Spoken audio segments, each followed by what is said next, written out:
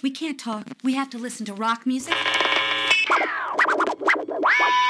Don't talk to me about rock and roll. I am rock and roll.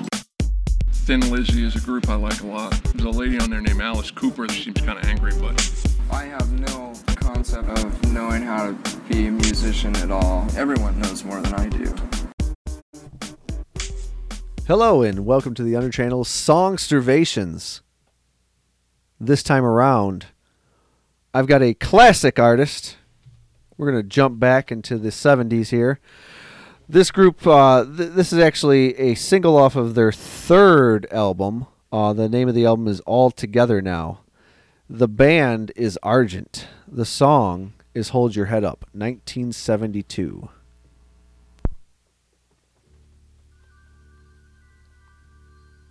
Classic rock. I'll say I didn't realize this dated back that far. Oh, yeah. Argent, you know, what's crazy about Argent? The band is named after Phil. His last name is Argent. And I believe he was, I think he was the keyboardist in this. Or maybe he was the keyboardist in the band I'm about to bring up. He was one of the founding members of the group The Zombies, if you know who the Zombies are. I do. They had the hit song Time of the Season, and She's Not There. Great song, if you remember that song. The Odyssey and the Oracle, I think is the name of that album.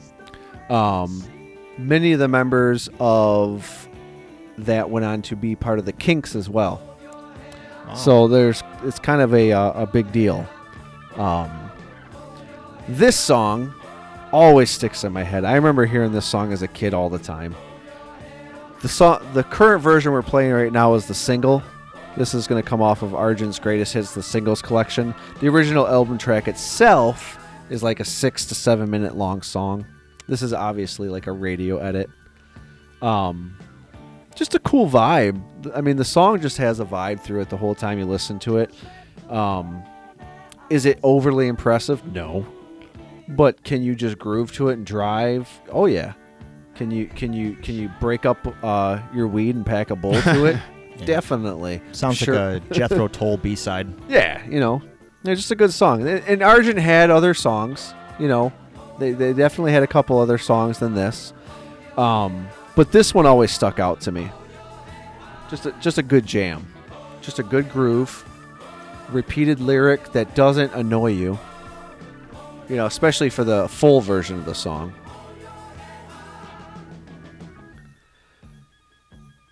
But it makes me think of one thing. Have you ever heard this song, Hawes? I have not, surprisingly. Okay. Yourself, Rob? Not that I can recollect. Audience, chime in. Have you ever heard this song before? This song has existed for almost 50 years. That's a fucking fuckload of time. That's almost 5 decades. Yeah. The sands of time are not kind. Many things are forgotten throughout the years. And I'll tell you what, if I didn't bring this song here tonight, the two of you may have never heard this song before or ever again. Very true. And that's the point of the conversation I'd like to bring up. Songs lost through the sands of time. Songs that could be considered endangered species. And is there a responsibility of music lovers to make sure that doesn't happen? Imagine all the music that you listen to. Songs that you love. Whether it's a one-hit wonder, a band that you cherish, an album you found in a 50-cent dump bin. Music that you've come across that has really tied itself to your soul. Imagine that song 50 years from now. Will it be remembered? Will people still be listening to it? Or will it cease to exist? Argent is one of those bands, and I bring him up with this song. It was a hit. It charted. But obviously not many people know of it anymore. I mean, maybe this will get featured in a TV episode or a movie or something, and somebody will catch on to it. But if that never happens, it'll cease to exist. If a tree falls in the woods and nobody hears it, does it actually fall? if a song exists but nobody ever hears it, what the hell good is it? So that is my question to everybody out there listening.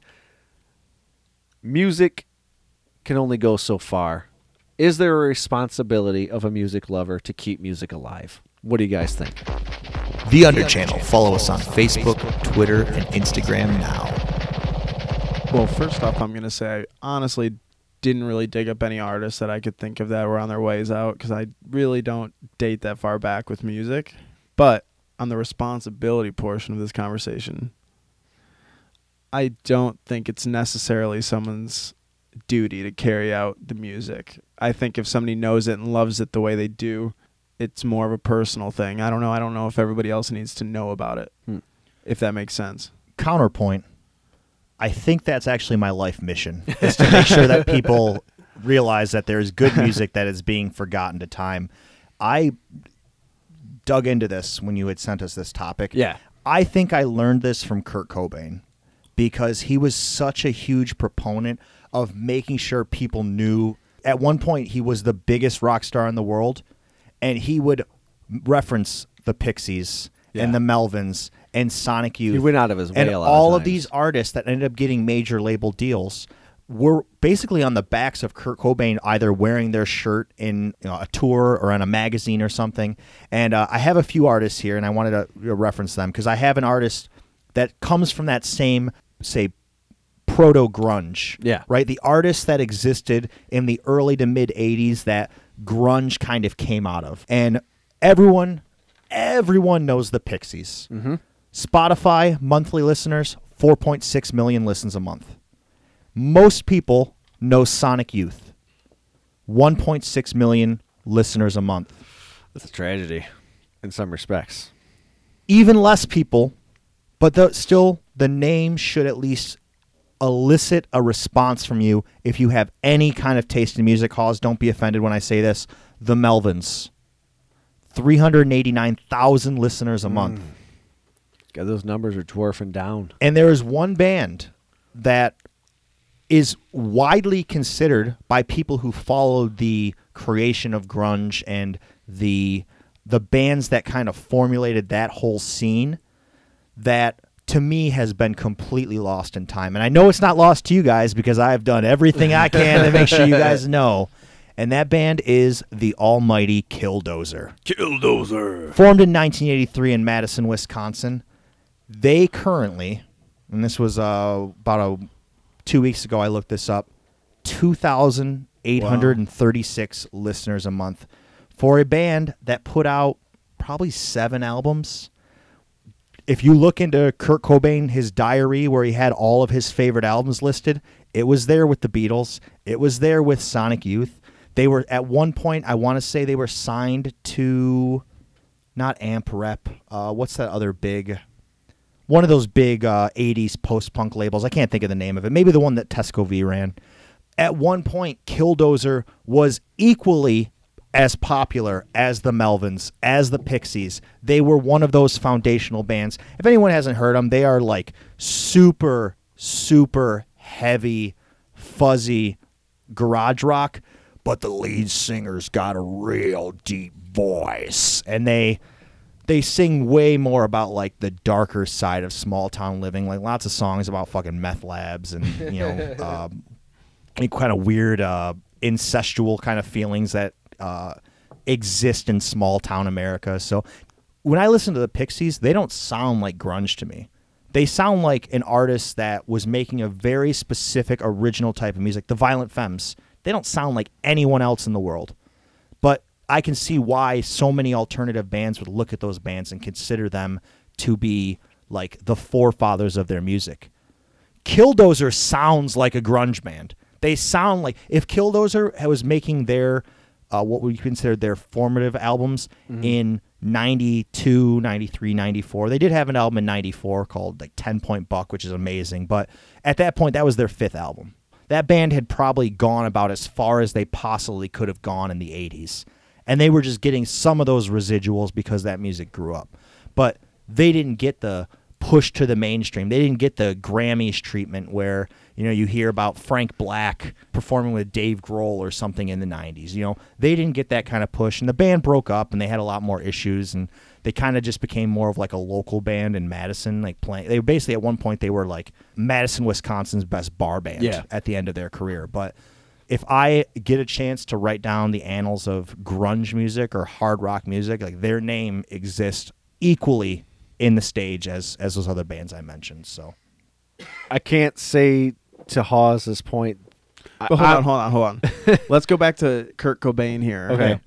Okay. I think himself as a famous musician may have the responsibility duty to press it, but great a dude like me, power comes great responsibility. Nobody gives a shit what I have to say online, and if I want to make Come on. Like honestly though, if I want to say this band from the 80s is amazing on Twitter, what's that really gonna do? Or if I just tell my friends, how on a scale, where is that going? But don't worry about the scale. Like, you shouldn't be looking at Kurt Cobain and trying to compare the scale that you offer. What you should be looking at is the people that you deal with on an immediate basis. Like when we were off air, you're talking about a friend at work who gave you that record, right? Yeah. Now, that would be somebody who you probably feel like you have a responsibility to, hey, if you know of music that you like, that you think that she would like, you feel like responsible to spread that artist on, because just because you're not Kurt Cobain and you can't be like whispering it into record execs doesn't mean you have less of a responsibility. You're to not a make full-time your A&R man, but right. Okay, I like that perspective a bit better. I agree with that.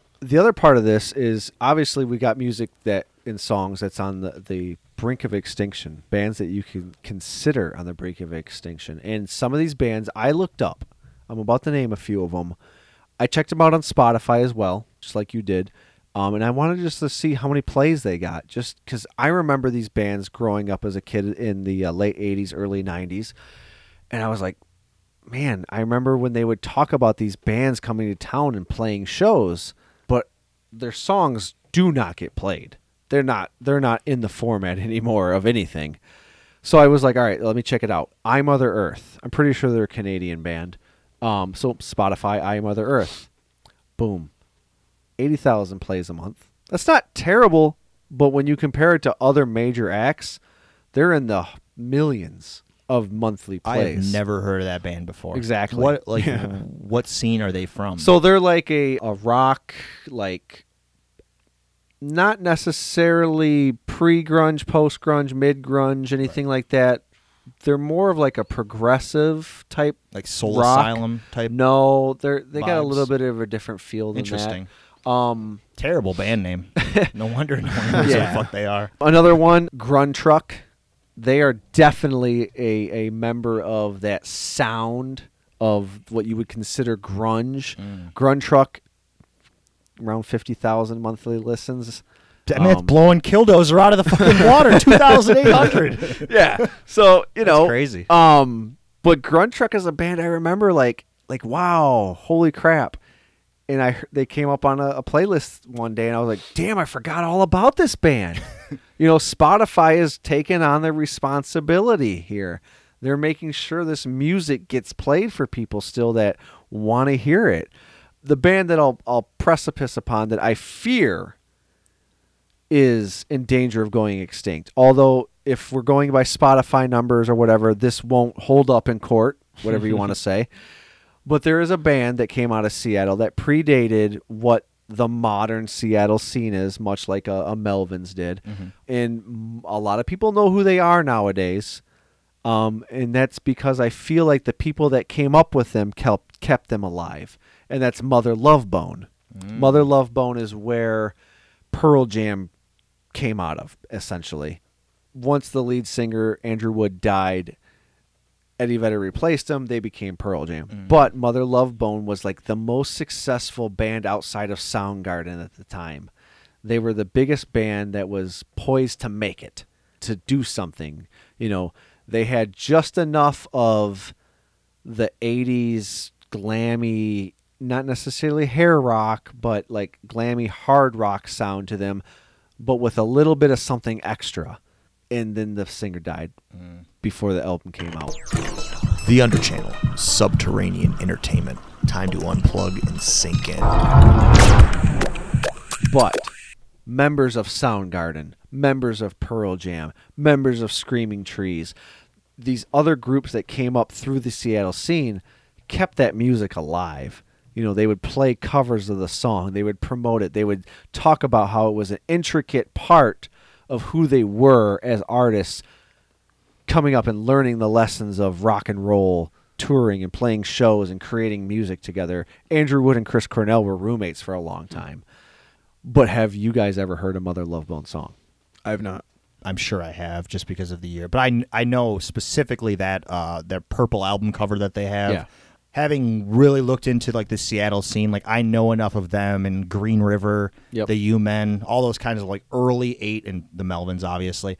Enough of that early 80s Seattle sound, but you could probably play me 5 songs by them, and I might recognize like the refrain from one of them. Yep. So that's the biggest thing, is artists that at this point, could they be lost through the sands of time? Could they become extinct? And Mother Love Bone is one of those bands that their music I would fear could be lost. I mean, obviously there's a legacy there. And obviously bands that I mentioned earlier, Grunt Truck and I Mother Earth, are much more at risk. Mm. What are bands, Hawes, or groups or artists that you would consider that you would think are in danger of going extinct? Like their music may never be heard again. I don't even know if I have one in my head, to be honest with you. I tried looking and looking, but nothing I know is at that level, even remotely. Something that you listen to that you're like, man, maybe I'm the only one who listens to this. Mini golf. Yeah, that's a good call. Yeah, I've been trying to tell people, but nobody seems to care. No, I truly don't. I don't have one. I looked and looked. You know, you just inspired me with this during this talking Chris Cornell. Do you think that Soundgarden has the potential to be lost to the wayside, except for obviously a couple singles, because of the late career success he had with Audioslave? No. Like when people are going to look back, especially like people in our age group, right? I think Audioslave is more recognized by most people under 30 than Soundgarden. Yeah. I mean, I get that 100%. I don't think it'll be lost, right, but I can understand how Audioslave for people under the age of 30 would recognize Audioslave before they would Soundgarden. Like, to me, I'm in my, getting in the 40s, like, I see Audioslave as a supergroup, whereas you guys see it as a legitimate band where like these members used to be in other bands, but then they formed this other, just like Argent. We listened to Argent. Argent was members of the Zombies, right, which was a pretty successful group. I mean, like the songs that I named that they, it's the time of the season. Like that's who doesn't know that song? She's Not There. I'm trying to think of a couple bars of that. She's not there. Yeah. Tell me about the way she looks. Yeah, exactly. Huge song. But imagine being that successful, but then you have to go on to make other music with other bands. Like Ron Argent went on to form Argent. One of the other members of the group went on to form the Kinks. Be a big member of it at least. I can see where you're coming from with that. We're saying Audioslave is the representation of what Chris Cornell is, rather than Soundgarden. So maybe, man, it would be tough to admit that Soundgarden's music could fade away. Certain songs, maybe. Right. Like Spoon Man's not going anywhere. Not Black Hole Sun. They made sure they played that shit every hour on the hour. But yeah, I mean, I could lend some credit to what you're saying because music has the potential. I mean, thank God we live in a digital age where it's at our fingertips. Could you imagine if the internet didn't exist? Well, I'm going to say it's actually worse because there's more likely that young people, if record stores existed, that people would stumble across something like Soundgarden because of how many copies of those albums exist. Could be there. But, and we think about it with political views, like where you're talking about like somebody's in an echo chamber and they only really hear like what they want to hear. Exactly. Music's the exact same way. Algorithms are only getting better and better. So as that goes on, if you only listen to some versions of mainstream hip hop or mainstream rock and roll, every single month, every single year, your algorithm takes you one step further away from Soundgarden. one step further, and then with that, one step further away from Mother Love Bone. Yeah. Because that's the next step, right? You get to Mother Love Bone because you worked your way to Soundgarden, and then you go like, well, where did this come from? And Killdozer never comes into the playlist. Which is a damn shame. I feel like you could look at any genre and say there's one of the pioneers that are going to get lost to time, because there's always someone who has the idea to make this style of music, but somebody takes it on and takes it bigger. Like, for instance, Scream, he is a British music producer, one of the pioneers of dubstep. I thought he was talking about Dave Grohl's band. Me too. No, I was not. No, It was an 80s hardcore band called dubstep guy. Scream. I don't remember what year he originated and started music, but to my knowledge, he's one of the first guys to make dubstep. But when you talk to, probably even you guys, when I say dubstep, you probably think of Skrillex. I think a Banga.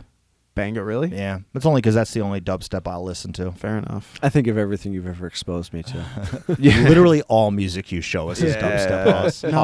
No. We don't want to be dicks about it. Like, I enjoy It's it. not all Like, dubstep. you know, I do enjoy it. I will find myself like, you know what? I'm gonna put on Tim or Hawes's playlist. I'm gonna do the dishes and get dinner ready to that today, because it's something to step you outside of your bounds. Like you said, if you only sit in an echo chamber, you're never gonna expose yourself to anything new, and you're gonna be just as much at fault as music going extinct because you didn't listen to something that you're not used to listening to. And I do feel it is a responsibility from myself as a music lover to expose people to the music that I love. I have kids. I make them listen to bands that I listen to. Even if I bought that album for only the one song. I don't care. My kids are going to listen to it because I really dug that song. That song could explain why the way I act, maybe. Who knows? True.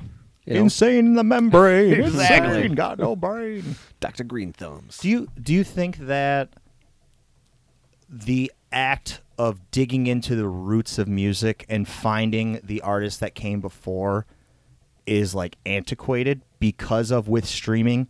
In theory, when I was 13, 14, 15, at that point, all of my favorite artists had either been dead or broken up for 20 to 30 years. Most of the music I listened to when I was a teenager, those bands didn't even exist by the time I was 10. I listened to the Doors and the Beatles and all of that, and I loved Nirvana. Obviously broke up in '94, and Soundgarden. All those bands were well past their heyday. But I also didn't have Spotify, which every single week is sending me new release music that I could potentially like. I dug into old music because I looked out there and said, hey, there's no new music that I like anymore.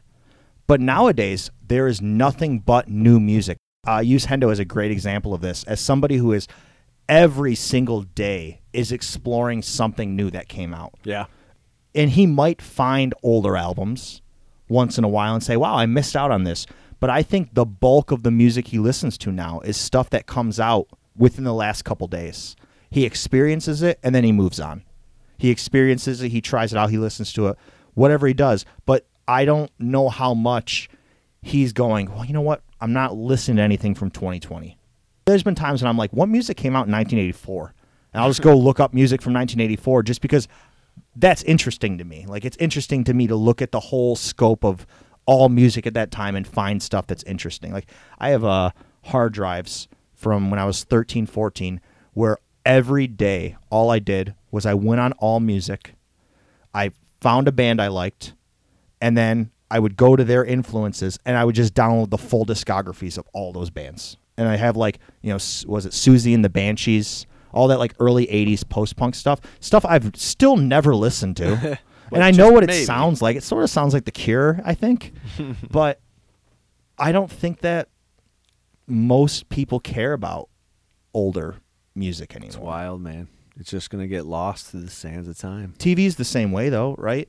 Hawes, you watch a lot of TV. He's never seen a single episode of Laverne and Shirley. You mostly watch new stuff because it's always coming out. There's always something new to watch. You don't even need to dig into I don't even know what would be good. The Godzilla animated series. Yeah. You're missing out, man. I mean, from time to time, I'd go back on something like that, but you're right. Thank you guys so much for listening to the Under Channel. We have a whole bunch of other content all across our YouTube channel. Go ahead and click on our icon down below and check out what we have.